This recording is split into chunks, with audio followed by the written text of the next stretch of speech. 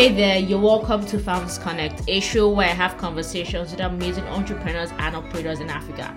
This is the right show for you to be listening to if you love behind the scenes stories about people, their careers, and not their businesses.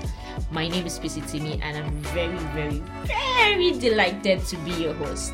You can follow this conversation on social media, #Founders Connect. You can watch the video of each episode on my YouTube channel at Pisi Timi, or just search for Founders Connect on YouTube to find the playlist. Also, please share this podcast, subscribe to the podcast, leave a comment, leave a rating, and share it, #Founders Connect.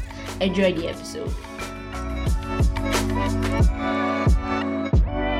And for this video, we're having a conversation with the very famous, very much loved Mo. She's the founder of Vazilegal, and I think it's going to be an interesting conversation. Just knowing the Mo behind the Twitter account that we all know, right? And just really finding what really drives her and how she's building an amazing company, like just focusing on the legal aspect of things in the ecosystem where everybody's building fintech and every other thing. So make sure you stay and watch this video to the end. I'm pretty sure you will stay by yourself, but also do it because I'm begging you. And you should like and subscribe and comment and do all of that stuff to make me happy, all right? So I'll see you guys at the end of the video. Let's get into it. Hi, Mo. Hi. How are you doing today? I'm fine. I'm finally in this seat, Finally. See, when we decided, I was like, Mo is doing this, and everybody was jumping like, yes. After this, we can retire. Oh, right. Like, we're not doing it again, right? But yeah, I'm really excited to. I mean, I'm a big fan, but I'm really excited. Likewise, you know that. So. Jesus, But I really want to hear your story for the first time. I don't think I know as much as I would like to, and I think everybody as well would be looking forward to this here. So let's start from the background. Tell me about your childhood, your family, anything you want to share, everything you want to share, just growing up, and then we'll go from there. Sure. I had a very interesting childhood because there's something not many people know, but I have 10 siblings. 10. And I'm number 10 of 10. I learned how to ride a bike as an adult because I was so young when my siblings were growing up because they just didn't play with me, right? So it was just like, oh, who's this tiny girl in the house? She's our sister, no problem. But they loved me and I loved them. My siblings and I are still very close. We talk every day. We have a WhatsApp group and all of that. But growing up, it was kind of like isolating in a way just because of the age difference, right? So what's the age difference between you and your immediate senior person? The immediate person is 4 years between us, but after him, then there's 8 years between my sister and I. And the person who's in this with me is the guy. He doesn't really. He's just like, yeah, my younger sister, okay. But my sisters, and it got to a point where I think it was when I finally turned maybe about 15. That's when my sister started saying, that's true. We have a teenager in this house. Okay, no problem. Let's see. Where are your clothes? Let's share. And that's when I started becoming close to my sisters. But what that meant was that growing up, I kind of like had to figure stuff out by myself. So it was like I'll come back from school and there'll be things around the house where I was like, okay, just figure out how to make yourself comfortable.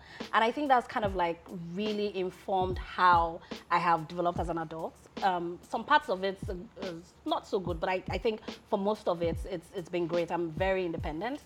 And when I want to do stuff, I can, basically just retreat, introspect, and say, okay, is this what I want to do before I do it? So that's kind of like how it works. I also grew up in a polygamous home, which is also something that not a lot of people know. So I grew up with 3 mothers. What that meant was also I didn't even know who my real mom was until much later. And it wasn't in a bad way. It was just because the house was just so together that it was like, oh, okay, their mothers in the house and their children in the house. That's kind of like how it was. That's really cool. Yeah. So I have a very different experience of polygamy. Mine was super happy. I wouldn't have had it any other way, right? Like, in fact, I used to look at people, I'm like, oh my God, you have only 1 mother. Wow, I have 3. Wow. But I did enjoy growing up. The only thing that was, I guess, maybe just different, just like I mentioned, was I kind of like grew up and mostly trained myself, I think. Yeah. Do you have a fondest memory as a child? My fondest memory is going swimming.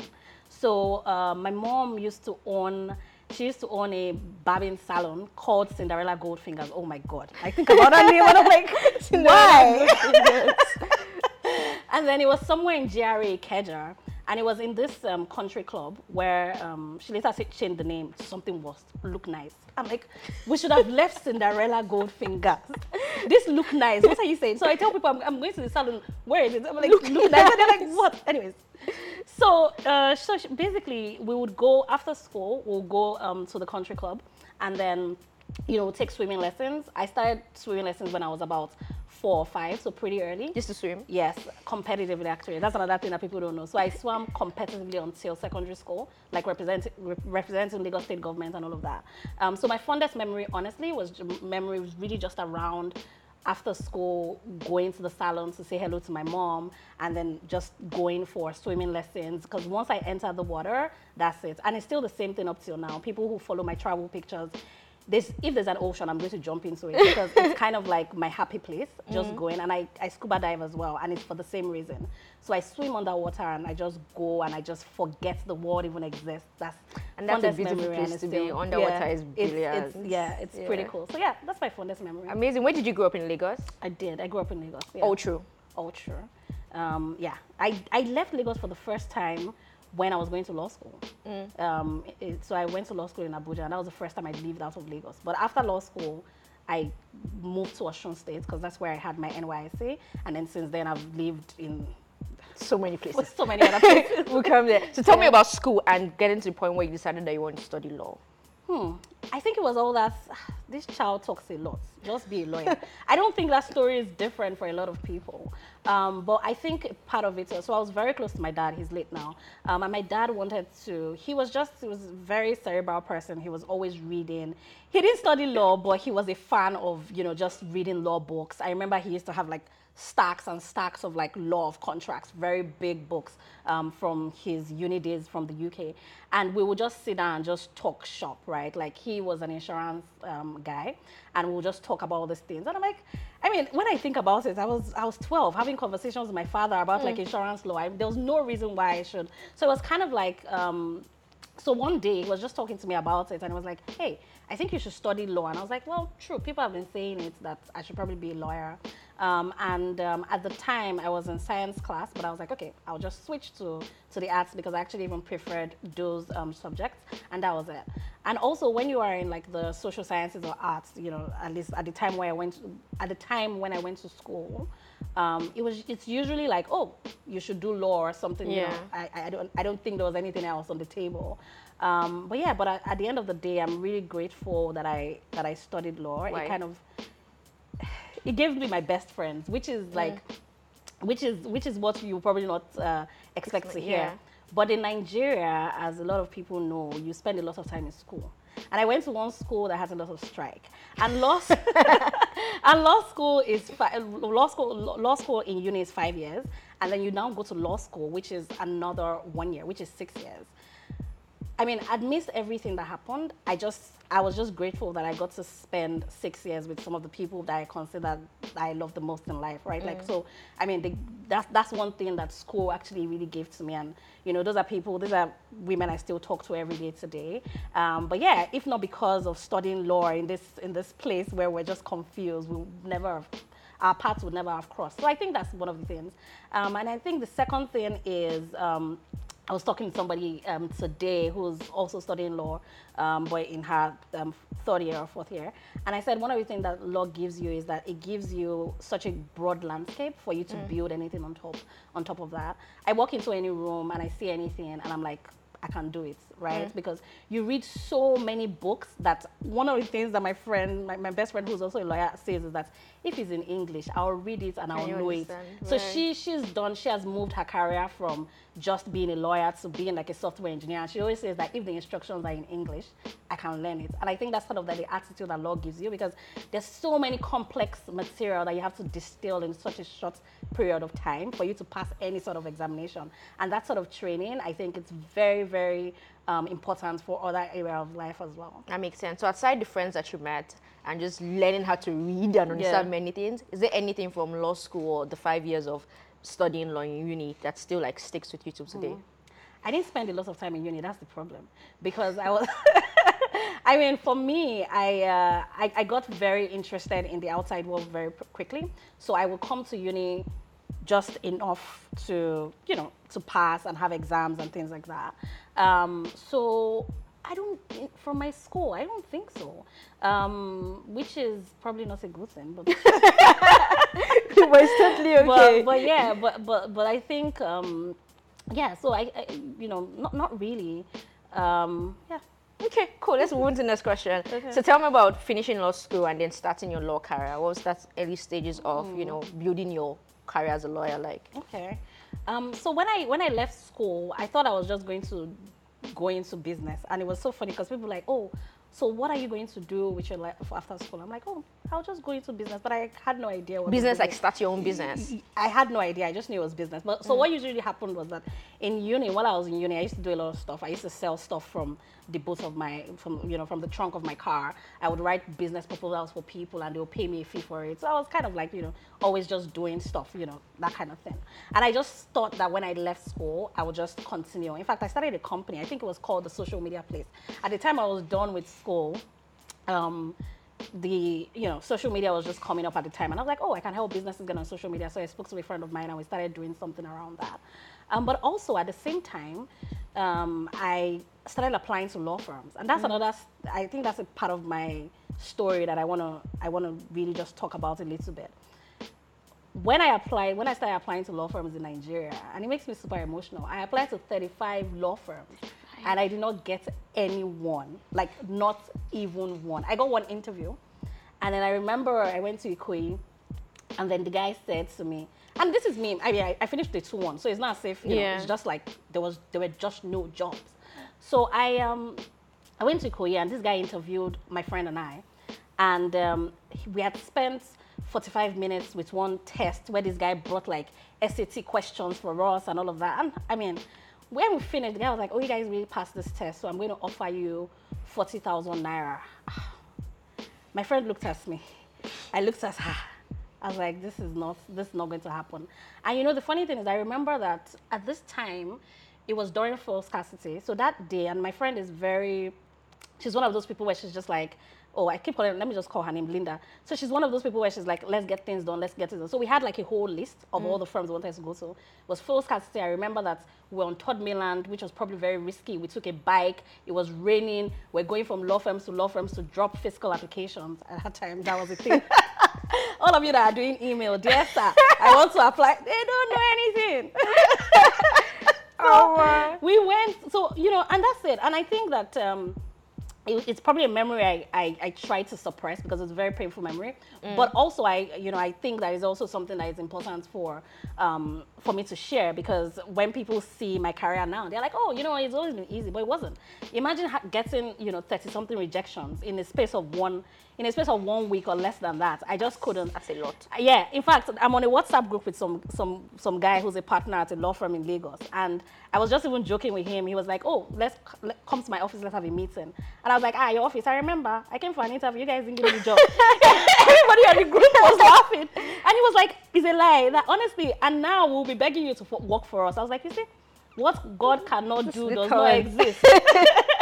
So basically, but again, like I said, it was not a straight line. So once that happened, we were like, okay, this is not going to work out. 40,000 naira is probably what I will make with one proposal. I'll, sell, make for somebody. But I really wanted to build a career, right? So I was still at that point trying to figure out. Then I met this guy. He was like, he said, oh, that he's now a senior advocate of Nigeria. So I'm not going to call his name because I don't want any trouble. But the guy said, oh, let's have an interview in Ikoyi. And I said, okay, fine, no problem. He said he was going to be at the Ikoyi Golf Club. So I wore, dressed up for the interview. I wore heels and everything. So I go to him and I'm like, okay, let's have this interview. And he's like, oh, that he's playing golf, so I should come to the golf course. Then he gave me his golf clubs to carry with my heels. I walked like 17 holes because this guy, and it was during the interview, and he was just like, this guy turned me to his caddy, that's what he called it. He was like, so I carried the whole thing, and then he actually offered me the job, and he offered me 50,000 naira, so at least 10K more. Good. And the other guy, and then this office was in Ikeja. I took the job, and then the day I quit was one day at 4 a.m. This guy calls me. He's like, he wants me to go to court that morning. And it was a matter that his friend was supposed to appear, but his friend cannot travel from Port Harcourt, and then the matter is going to come up first thing in the morning at the High Courts in Lagos. I was like, okay, this was at 4 a.m. or something. He calls me. I said, okay, fine, no problem. So I wore my dress, my white and black with my wig and gown. I can't believe this. And then I started going downstairs. I turned on the car. My mother said, where are you going? I said, my boss said I should come and collect a file from him from Ikoyi.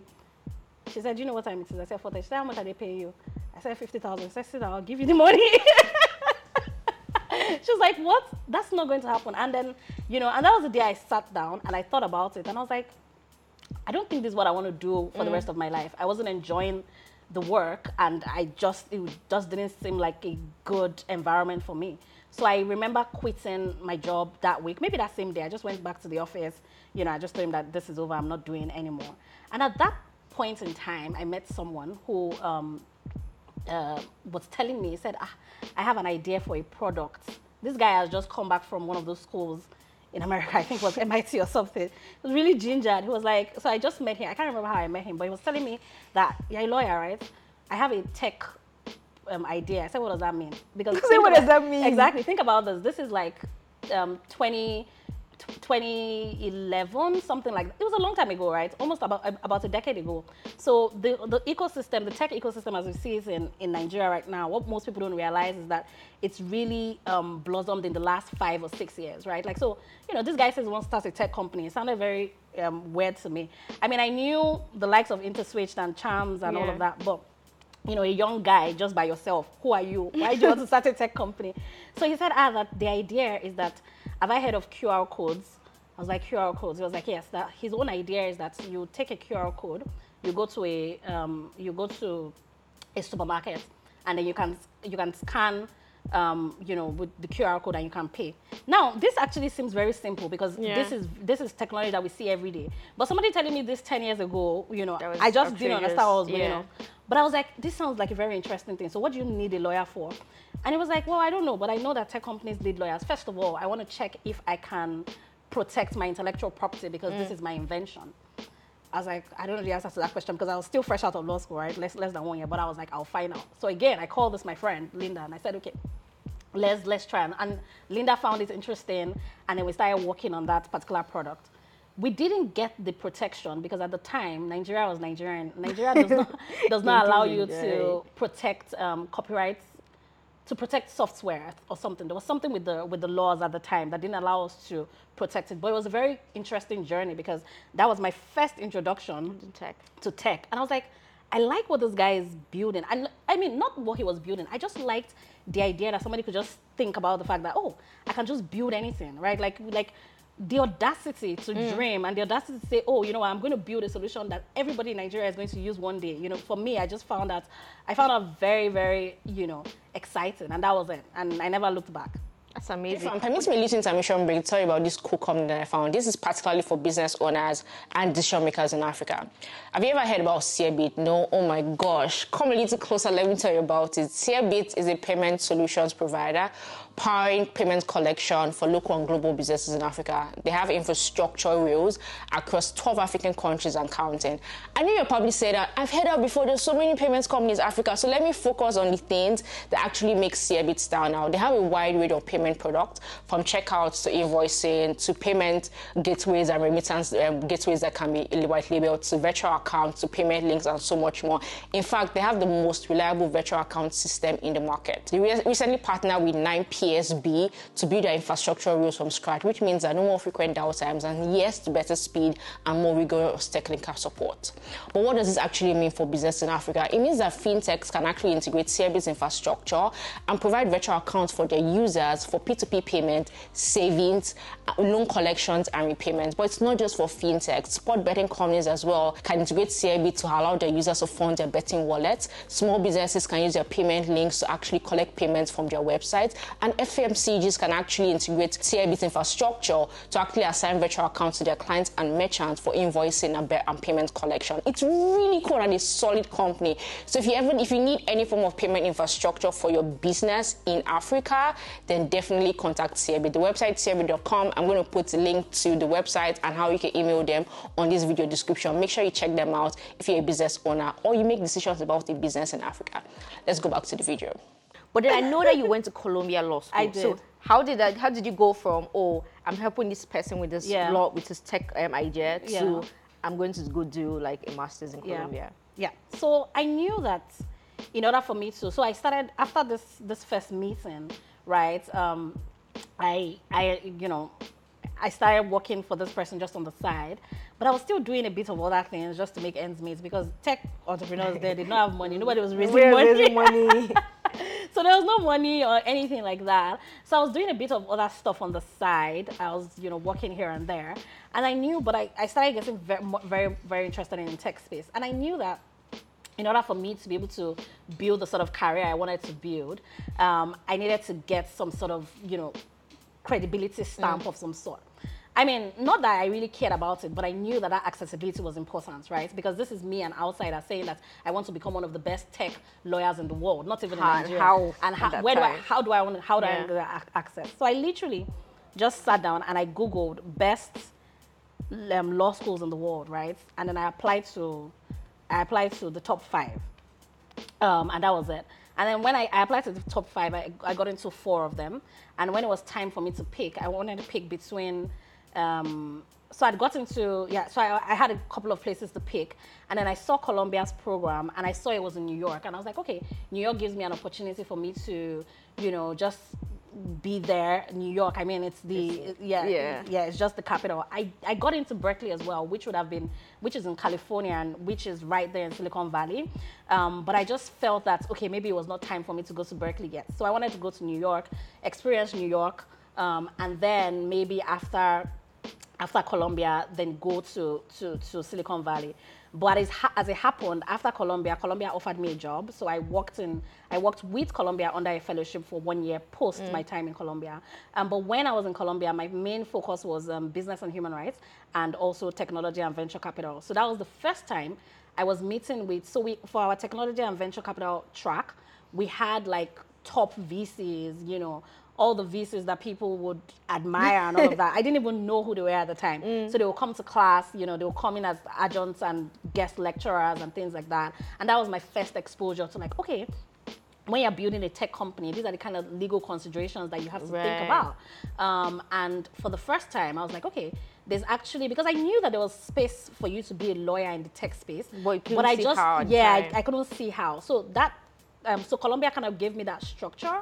And also, while I was in Columbia, we had like this, we had this group where we provided pro bono legal services to startups within the Manhattan ecosystem. So just like local legal advisory. We could not provide the advisory at the time because I wasn't qualified as a lawyer in the US then. But we would just work with lawyers who were providing it. And that was, I just love that. And then post my fellowship with Columbia, I ended up having a couple of job offers, right? And I took one of them and they told me, they deceived me that I would do work in Africa. So basically, I really wanted to do Africa-focused work. I was doing some of it, but it wasn't exactly what I wanted to do. I wanted to work with entrepreneurs. And they had told me that I would do that, but that was not what was going to happen.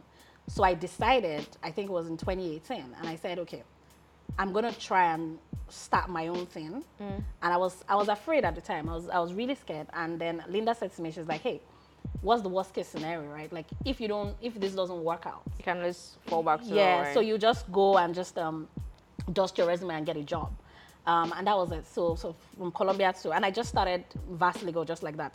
People ask me for the inspiration behind the name. I wish I had a story behind it. There's no story. I was just looking for something that, I was just like, oh, says African somewhat, and it's still easy to pronounce. There's no story about it, but Just yeah. found this and put it Yeah, together. and I just put it there. So Vasiligo started, and luckily for us, it kind of coincided with the time when a lot of African startups were raising money. So we had clients knocking on our door even before we were fully set up, right? I mean, it took maybe like a month to get our first client, but once we got that first one, it was just like, just like that. And the speed at which we've grown has just been surprising to me. I think I didn't expect that that was going to happen. I also think that is also because right now, as it's where, there are not many tech-focused law firms in Nigeria or even on the continent. So if you are speaking to anybody and you're like, you want a tech lawyer, there are maybe like 3 or 4, 5 names that will come up. So I think that's what's happened. But so far, so good. It's been really interesting. And I know that you're still doing Scale My Hustle. So at what point did Scale My Hustle start? Scale My Hustle started at the time I started Vasiligo. So what had happened with Scale My Hustle was I was trying to build a business. And I just didn't find resources to, like I was like, okay, I want to build a business. I'm looking for resources to help me think through this, and all of that, to build a very, sustainable business. And I just couldn't find. So I was talking to a friend of mine. I was in Russia, actually, Tosin of Money Africa. So we're in Russia for the World Cup. Was that was 2018, right? The World Cup, yeah. I think so. 2018. So I remember very clearly, we're in Moscow on a bus, one of those hop on, off on buses. And then I was telling Tosin about this whole thing. I was like, how do you, figure this thing out? And she was like, why don't you just start putting together something, and then that would just help other people who are struggling with the same problem you have, to figure out structure in their business and everything like that. And, a lot of people need structure in their business for them to be able to raise capital anyway. So why don't you just do it? So we started Scale My Hustle as that sort of like platform where it was just like, oh, we'll just provide resources for entrepreneurs. It kind of grew into a community. So it grew into a paid community of like people who were starting various businesses. Then we used to have, I think it even came on 1 or 2 of them. We used to have like sessions where, experts would come and talk about different things from like growth marketing to like SEO to, raising capital and things like that. So that's kind of like how Scale My Hustle evolved. Is there a sort of collaboration or relationship or a place where Vasiligo and Scale My Hustle kind of intersect? In a way, not so much. And the reason for that is because law firms, are very regulated. So, for instance, Vasiligo cannot do, at least in Nigeria. So we're registered in Nigeria and the US. And in Nigeria, for instance, Nigerians part of the business cannot do advertisements or anything like that. And then because of the laws of professional conduct. And one of the things, when you think about it, so I even consciously try to separate Scale My Hustle from Vasiligo, because I also don't want any situation where it looks like Scale My Hustle is doing something and then it kind of appears that it's Vasiligo, and then we get into trouble for that. But I think that separation has been very good. So even in people's minds, they see them as 2 separate things, and which was very important for me. But we do have situations where, for instance, people who are like members of the paid community in Scale My Hustle are like, oh, I need a lawyer, right? Like, they come to us, and usually, we just do it at Vasiligo, but that's on the back end. But on the front end, not really. Okay, so let's step away from your career for a bit. We'll come back to like talk more about the career, but let's talk about your personal brand, right? Because that's also a large part of like who you are, not just that you're a tech lawyer. At what point did you start deliberately building your personal brand? Or you can also answer from a point where you realize, oh my God, now I have a personal brand. I have 100K followers, or I have this amount of followers on Twitter. Like, how did that go? Was it deliberate? Like, maybe because you wanted to build a business and you wanted to get known in the African ecosystem, like, okay, I need to actually put myself out there. Or did it just happen along the way and you kept building on it? Yeah, so it's the latter, right? It just happened along the way, and I haven't even started building, right? Like, honestly, my personal brand is just scattered. But I noticed this. I think I even reached out to a PR expert recently, because I noticed that, okay, I needed to have a more cohesive story around my personal brand. And for the longest time, I just didn't want to accept the fact that there's a brand that is Mo Dele, and that is you, right? Like, I would go to different countries and then somebody just walk up to me. I don't think in the last 2 years, I don't think there's any country I've gone to that not one person would walk up to me and say, sorry, are you Mo? It actually even just happened right now today, right? Like, so, it's always like, well, it took me, I was in denial for a very long time. But when I realized and I didn't really care, because sometimes I'll just tweet something, they're like, feminist said, your husband should pay you 75,000. I mean, nonsense. So sometimes you just have like, I'll just tweet something random, and then a newspaper, Punch, like will just carry. I'm telling you, I'm calling them out. I mean, this is the national newspaper. Why are you carrying random tweets from me? So, but then I realized, I'm like, maybe it's actually just not random tweets, right? Like, so maybe you now have to consciously pay. But I still didn't pay attention to it. But one thing happened recently. I was talking to a client, a prospective client, and the client told me that this client is not Nigerian, doesn't really know anything about Nigeria or anything like that, and told me that, Mo, by the way, we're Googling you, and we saw that, you know, you seem to be an activist. That we don't want a lawyer that is getting into trouble. I said, I'm not an activist or anything. So that's the first time. I was like, yes, I'm an activist, of course, because I believe in, you know, access to justice and equality and all of that kind of nice stuff. But I mean, you won't find me fighting anybody, you got what I mean? But then I did a Google search for myself, and then I saw that, you know, the first thing that comes out is not really my professional life, which should be, but it's really about like the role I played in, you know, in some peaceful in a peaceful process that happened in Nigeria in 2020. And I told myself, I said, okay, fine, this is not a bad thing. I'm not ashamed of the work that I did. In fact, probably one of the proudest things of my life, really. I'm very proud of, you know, the role. But I'm like, going forward, I don't want this to define me. I don't want people to see me and put, you know, XXX protester. I said, no, that's not it. So that's for the first time, I decided, and I said, okay, I'm going to talk to a PR person and see what I can do to make sure that, because now what is happening is, it's a case of, if you don't tell your story, other people will tell it for you. They'll tell it for you. So I'm just at that point where I'm just trying to figure out, you know, what I need to do, and things like that. So how do you want to be known now? You know, to be honest, I don't even want to be known. I mean, it's too late. I just want to be quiet. It's too late. So do you know you're one time? dead now. No, one time I actually thought about it. I was like, what if I change my name? I mean, I like legal name change, because I was tired. But really and truly, I just want to be known as, you know, the best tech lawyer that exists. That's it. It's a very simple thing. So it's like, for the period of my lifetime when I'm alive, if you know, that's it.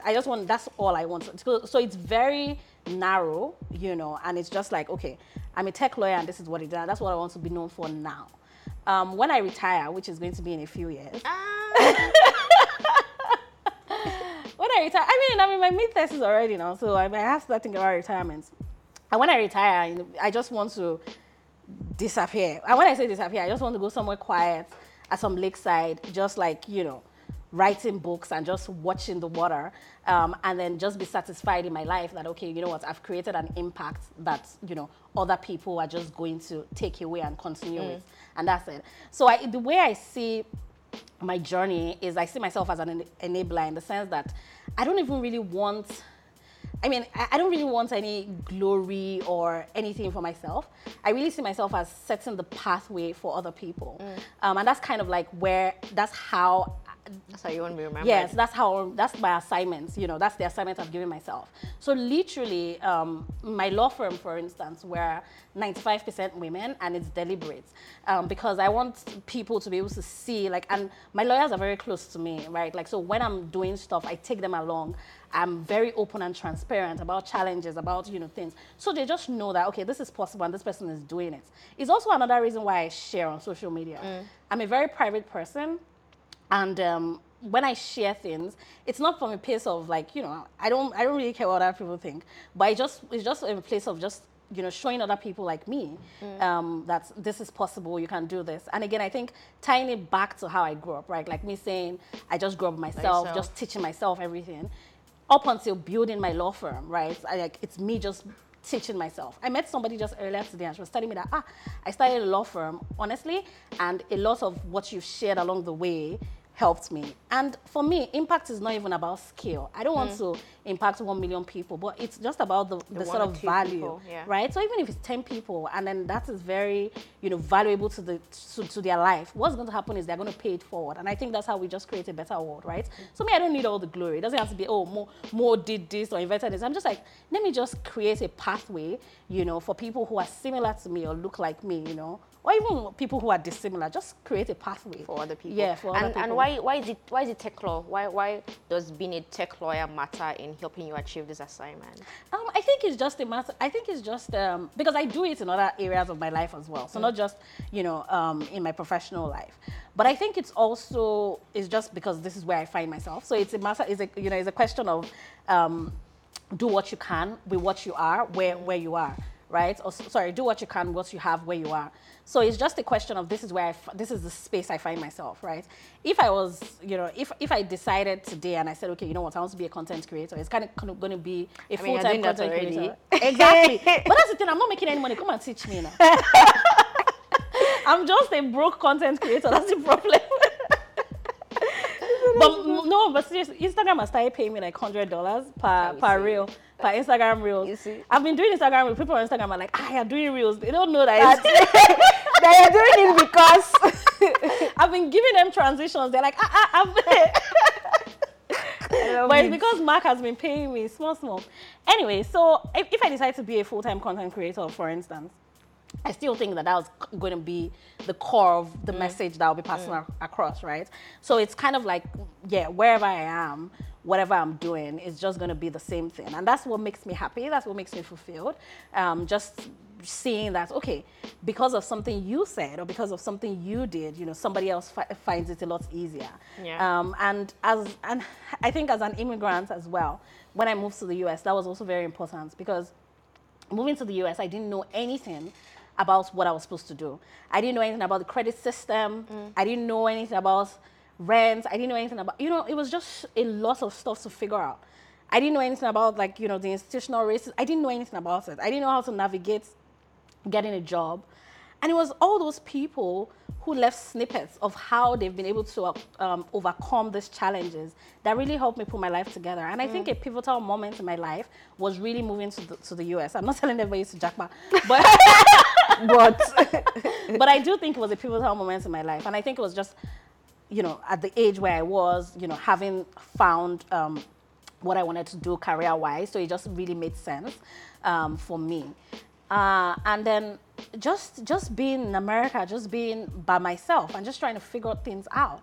It just, so, but me seeing other people just share, and they just made it a lot easier for me, right? So, and I just told myself, I said, okay, you know what? And it's very easy. So once you've been a beneficiary of like that sort of kindness from other people, it's very easy to pay it forward without wanting anything else. Because sometimes when people share, it's like, oh yeah, this person probably wants something in return. I don't really care. Even if I share something I heavily want return, I'm just saying that one retweet, that one, like the person has found this useful and that's enough for me. I don't care about it. So in a way, to go back to your question, I haven't consciously built that personal brand. I'd left it for a very long time, but now I think I'm at a point where I need to build it because I want to tell my own story myself. Yeah, that makes a lot of sense. Thank you for that very long way you answered the question with a lot of depth because you just, brought a lot of different things. So let's go back to your career for a minute. When you were talking about just the challenges that you face being a new immigrant and then deciding, okay, I'm still new in the country. Like, I don't think you've spent like more than 5 years before you started doing VazLegal and then now building a business. And I know, so it's a tech law firm. It's 90%, 95% more women. But what else about how you built VazLegal is different from how maybe other people build their own law firms? And what were like the very early challenges that you had in just like getting it off the ground? Okay, so I think the main challenge that I had was really around capacity, right? And when I say capacity, it's like, okay, where am I going to find other tech lawyers that I can afford? I'm not saying they're not, that I can afford to pay. So that was the problem. And I've always been this kind of person. I'm like, okay, find a solution to it. So maybe that's where there was an intersection between Scale My Hustle and VazLegal because I launched a course on Scale My Hustle that was talking about becoming a tech lawyer, and I wasn't the only instructor on the course. So I brought in other people that are more experienced than I am.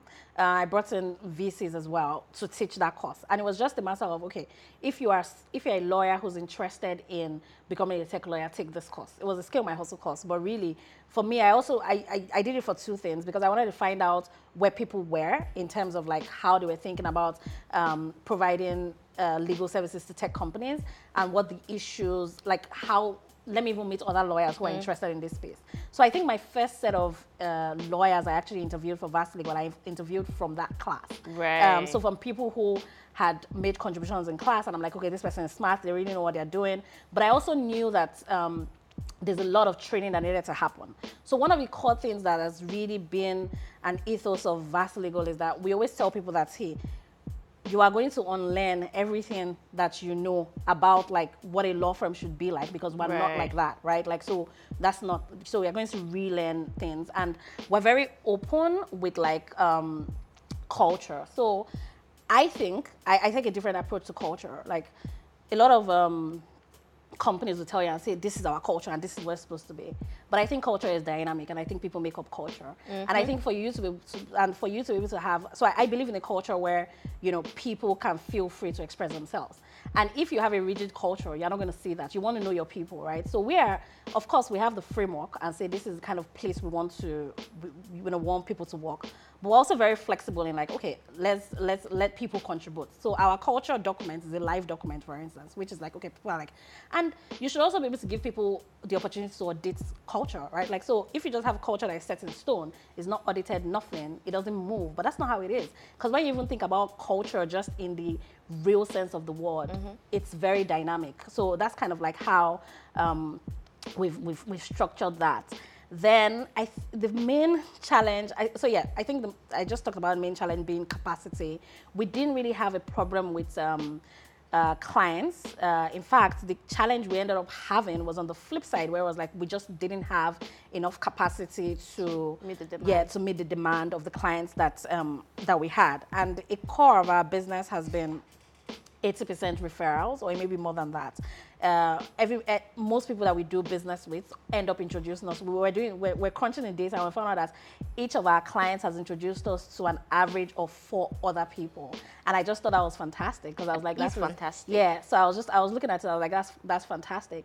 And we have a conversion hit rate, because we have like a hello, reach out to us on our website. This is just random, not referrals. And then we crunched the number and found out that 50%, we have a 50% conversion rate from people who have reached out to us randomly on our website to actually conversion to clients. So I'm like, okay, that's not bad. So we're at the point where, you know, in the next couple of months, I'm even looking at mergers, because I've now gotten to a point where it's like, okay, we need to acquire somebody, or somebody needs to acquire, or something, an acquisition has to happen somewhere. Because now the briefs that we're kind of like hustling, not hustling, but the briefs that we're kind of getting are like, no, we get a lot of early stage companies, which is great, but it's mostly companies that are now past Series A. And which is good, because it means that we're growing with the industry, right? But also those same briefs, you know, we have like bigger law firms fighting for those briefs as well. So we're at this make and break moment where it's like, is that how you keep playing small, or if you want to go big, then you have to get really big. And me, I'm not afraid of getting really big. Yes. So yeah, I'm really excited about like what that and I'm also not like I said, I don't need to hoard any glory. It doesn't have to be anything. So I'm very open to, like, I've been looking at other female or women run tech law firms as well, even if they're not strictly tech, but if they have like a practice area that will be useful to us. So I'm just, you know, having those conversations and seeing how it's going. And That sounds really exciting. Yeah, I'm pretty excited about that. What are you most proud of as the founder of Vast Legal?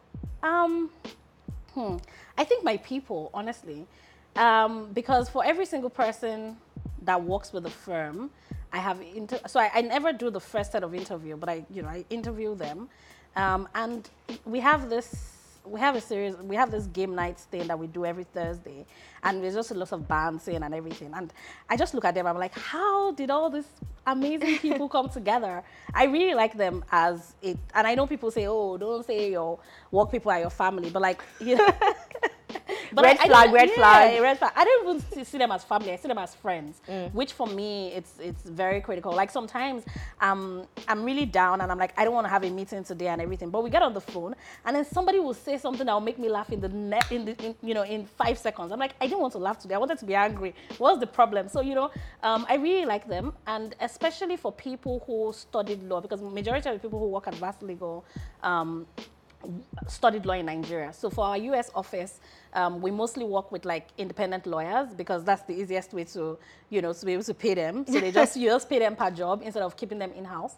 But for a majority of the people who work full-time with Vassal Legal studied law in Nigeria, and the system itself is very rigid, very controlling, to the extent that imagine wearing white on black every single day of your life for 6 years, right? And they tell you that you can't change that. So you wake up every morning, you wear a white shirt, you wear a black skirt, and they tell you what to do to your hair, what kind of textures you should wear. So these are people who have been under, this sort of controlled environment for so long, but somehow, are able to still be flexible and be free. And, people in the lawyers in Vassal Legal have colored hair, which is not something that you see with law firms in Nigeria, right? Like, but again, the principal partner has 3 persons on her face. So, so what are we saying? And I think that's another thing. Like, people see me and they're like, oh, Mo can do that. I'll do it too, right? Like, and I just like the fact that they come to work and they bring their whole selves to work. But yeah, I know I've gone in lots about this, but that's because that's how much I like my people. Yeah. Yeah. that makes a lot of sense. Is there if there's, say, 1 or 2 experience that you say these experiences shaped who I am today, what would they be? Okay, I think the first one would be my relationship with my dad. My dad had a very weird attitude towards money. He never believed that you needed to accumulate it, which was probably good or bad, but he was just like, oh, money is a tool that should be utilized for something. So he never saw the need to. Of course, he had savings, I think. I mean, he had 3 wives, so, we know where his savings were going to. Anyway. So he's like, he never saw the need to just accumulate money and just keep it that way. So it was just like, okay, what is this? What do I need this particular sum of money for? What am I going to use it for? How does it work for me? What do I want to achieve with it? And that's kind of like a core, because of course our relationship with money is really a core of our life, right? Yeah. Like, and that's a core part of my life in terms of like how I see money. I'm not worried about money, and it's not because I have a lot of it, it's just because I see it as a tool. So I'm like, okay, if I need to do something and this is what it's going to cost, then how do I get the money to do that thing, right? And if I can't, and if it's something if I don't end up doing it, then I feel like it's just because I don't want to do it bad enough, right? Like, so once I want to do something, I figure out a way to do it. And I think that's really the core. And the philosophy works for me because it makes me believe that nothing is unattainable. So if you tell me that something is X price and I really want that thing, I would get that X price, right? Regardless of where I am. So I think that's number 1. The second one is the relationship with someone I met in the US. Her name is Hedda Eisenlord. She was my first boss in the US. And as soon as I met her and I started working with her, so this was like, 6-7 years ago, I told myself that this was the kind of boss I just wanted to be. So every time, I have a challenge at work or something, I'm like, what would Hedda do? We're still close friends. We actually were just in Morocco together recently because another friend of ours, we're getting married. But it's like almost 20 years between Hedda and I, so she's not even she's not my mate like that. But I started working with her, and she was the first person that showed me that it was it's easy, or it's possible, not easy. It's possible for you to respect people who are your subordinates, right? And be friends with them, but still being able to make sure that there are boundaries, right? And the reason why people are nasty bosses or whatever is because that's easier than setting boundaries. She was the first person who taught me that it was possible, for you to actually be friends with people who are your subordinates, right? People who you supervise, but at the same time being able to put those boundaries and respect those boundaries. And I found out that a lot of people, find it like it's easy to just be I don't want to talk to you outside work and all of that, because that's easier than actually being able to create boundaries, right? And I'm not saying that everybody needs to be like that, but I just enjoy the style of working a lot because it made me not only, bring my best self to work. I did some of the best work of my career. Vassal Legal, I know they're looking at me. It's where you stop to be like. So I like the work at Barcelona also, but I did some of the best work of my career working with her because I was just happy, right? Coming to work, and I was like, and maybe it was just because of the kind of experiences I'd had, like comparatively. But I also worked with some other bosses in America, and it wasn't like that. But for her, it was amazing. And like I said, we're still friends. You know, she texted me like 2 months ago, and she was like, hey, I'm in Morocco for a wedding, you want to come through? And I was like, wherever you are in the world, there. I'm coming. You know, so we're still cool, and we spent like a week together and all of that. So I think those two things, so very So your instrumental. relationship with your dad and his relationship with money, Yeah. and then held her because of Yeah. how she inspired you to be a better boss. Yes, exactly. So very two interesting cases. Okay, now just talking about Morocco trip. We've been traveling for the last how many months now? I think eight. Oh, so we're getting closer to Yeah, the I 1 year know, end. I know. How many I'm countries so have you done so sad. far? I've done 18. How many left? You know, funny enough, I don't know how many would be left. I think now I'm just like, because I didn't have a target number. I was just going with the flow. So I'm not really sure how many will be 18 left. different countries. Yeah, but it's kind of like been interesting because for some countries I have spent 1 day or 2 days, and then for other countries I've spent like you know, a month. Like Lebanon, for instance, I was supposed to spend a week in Lebanon, and I ended up spending 1 month. So yeah, Was there a reason why? because Lebanon is amazing. Like, I mean, the landscape is So it's just really about gorgeous. the country, and you get there like, you know, I'm staying for a couple more Yeah, days. I mean, and I love the people, I love the food. The culture is very similar to Nigeria. I don't know how come, because we're so far apart. Maybe it's also because there's been a lot of like, you know, intertrading, and we have a huge Lebanese population here in Nigeria. Very true. In fact, I didn't even know that there's a direct flight from Nigeria to Lebanon, and it's, yeah, from Lagos to Lebanon, and it's 5 hours or 5.5 hours. So yeah, but like you walk into a restaurant, you know, in Lebanon, and they ask you, like, where are you from? You're like, Nigeria. They're like, I used to work in Ikoyi. You know, I used to work at SIP. Literally, because a lot of managers for restaurants and bars in Lagos come are from there, Lebanese, actually, and they come, yeah. so they all know each other. So they're just like, oh, my guy, do you know Kunle? We used to live together at 1G4. I'm like, okay, 1G4. So I mean, yeah. So Lebanon, I really liked, but the landscape is very beautiful. Like the beaches are untouched. You know, for some funny reason, I feel like people that live by the ocean, they don't like to swim in the ocean. So you don't even see them swimming in the ocean, which is good because it means that they've really protected, you know, the ocean. It looks really, really blue. Like sometimes when I take walks in the morning and I'm just walking, I'm just like, how is this sort of beauty even possible? And I think it was also the part of Lebanon I traveled around Lebanon, but I stayed a lot in the northern part of Lebanon. And I don't know, it was incredible. Even from the pictures I was posting from Lebanon, people were like, Is this where is this?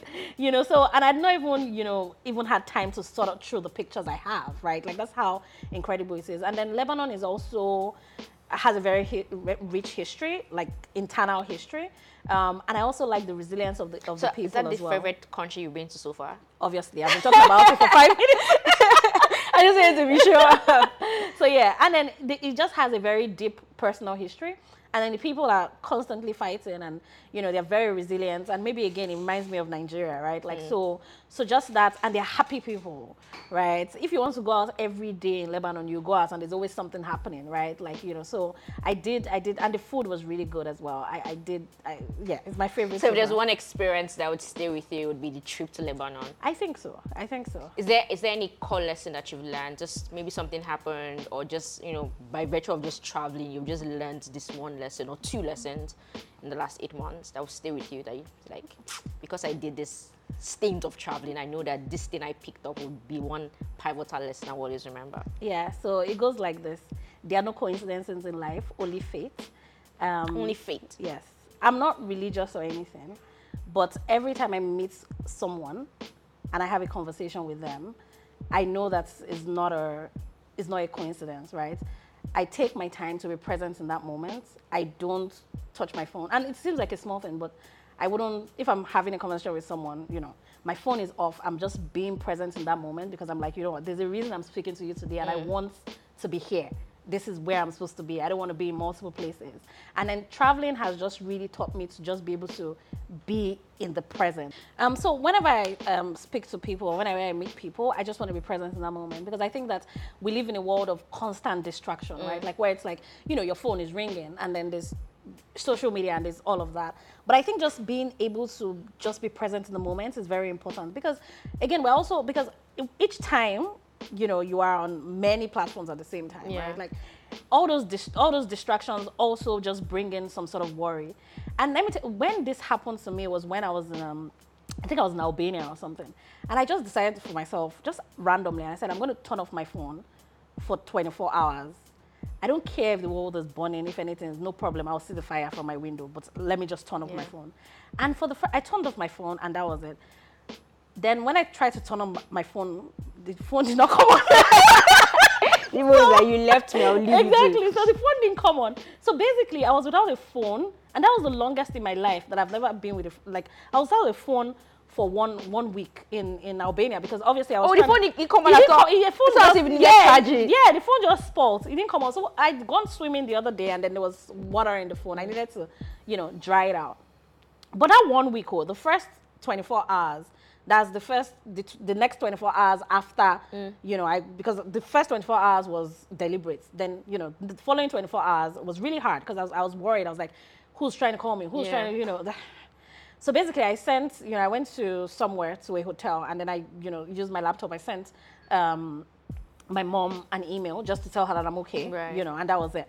And then, and then by the next 24 hours, I just forgot about it. And then I would go to a bar and I would sit down and I would just really I was just paying more attention to, you know, the color of that chair. Drinking and typing. Yeah, exactly. You know, the color of that chair. Oh, this person's smile. You know, everybody was on their phone anyway, but I was just, you know, paying a lot more attention to that. And I just liked it. I liked just being able to just walk on the streets of Tirana and just looking around and just looking at the building and just like, you know, getting lost really, because I didn't even have Google Maps, no phone. So, so I kind of really enjoy that experience. So I even still do it from time to time where, you know, once every 3 months or so, I just turn off my phone for like a week. Be present. Yeah, I actually just even came out from one recently, where I just turn off my phone for a week and that's it, you know. So for me, it's just like, you know, just being present in the moment, you know, and that's it. And there are no coincidence, just fate. Yeah, just fate, yeah. What's the most difficult thing about being Mo? Because, you know, she's so beautiful. That's I'm joking. How do you maintain this beauty? I think... Word. Give us tips. I think the most difficult thing about me is I'm very passionate. I find it very difficult to let go, and this happens... So not the difficult thing about you. Oh, the about thing me. About being you. About being me. How do you answer that kind of question? I don't think I'm a very easy-go-lucky person. I don't think honestly. I mean, okay, maybe a lot of people misunderstand me, something like that. And it's because, you know, they see me from afar and they just assume, they make assumptions. And I think the most difficult thing about being me is carrying the weight of those assumptions, right? I used to carry it a lot, and I'm like, okay, this person thinks this thing about me, you know, and then I'm worried about it. But like the moment I let go of that, you know, there's just this peace. So now I'm just like, hey, your assumptions are your assumptions. Think what you want to think. Yeah, so the people that I care about know me, you know, and, you know, they're fine. So whatever it is, yeah. So that used to be a difficult part. But for now, I think that's, yeah. Life is good. Like, mostly good. I think on the baseline, I'm a happy person. Just on the baseline. Like, you know, it's not, yeah. That's amazing. And my final question. If there's one thing you want someone who watches this interview to this point to take out of your story or just watching this, what would that thing be? It would be that life is not always linear, and that, you know, you don't have to see what 5 years is going to look like today, because honestly, when 5 years ago, I didn't think that my life would be where my life is now, right? So life is not linear, and progress is not linear as well. You know, there will be ups and downs, and then, you know, you find your way somehow. But I think that, you know, just taking that away and just knowing that in your lowest, right, it's time for you to just be self-reflective and try to find direction again, and you'll find it. That's amazing. Progress as well is not linear. I haven't heard that before, so that's definitely something that's sticking for me. Is there anything you wanted me to ask you that I didn't, or something that I wanted to share that you're like, no, I didn't get it? I think we're good. Amazing. Okay, so we're ending with life is not linear, and career isn't, and progress definitely isn't as well. Isn't There'll as well. be ups and downs, and but you get to self-reflect Yeah. and figure it out. I'll figure it out. Just keep focused. Keep focused and be present and Yeah. travel. Goals. 18 countries in 8 months. Write on your vision board. Amazing. Thank you, Mo, for having this conversation with me. It's been a pleasure to get to know you a bit more. Yeah, thank you. Amazing. Hey, thank you so much for listening to this podcast to the end. I hope you really enjoyed this episode. I hope that you have been inspired or motivated to get better in your careers, in your businesses, in your life. I hope you enjoyed it. If you did, please make sure you subscribe to the videos on my YouTube channel at PCTimi, or just search for Founders Connect and you'll find the playlist, and then subscribe to the channel. Also, please subscribe to this podcast wherever you are listening to it. Leave a rating also so more people can find it, and also talk about the episode that you listen to. #Founders Connect across social media. Hey, I'll see you in the next episode. Peace out.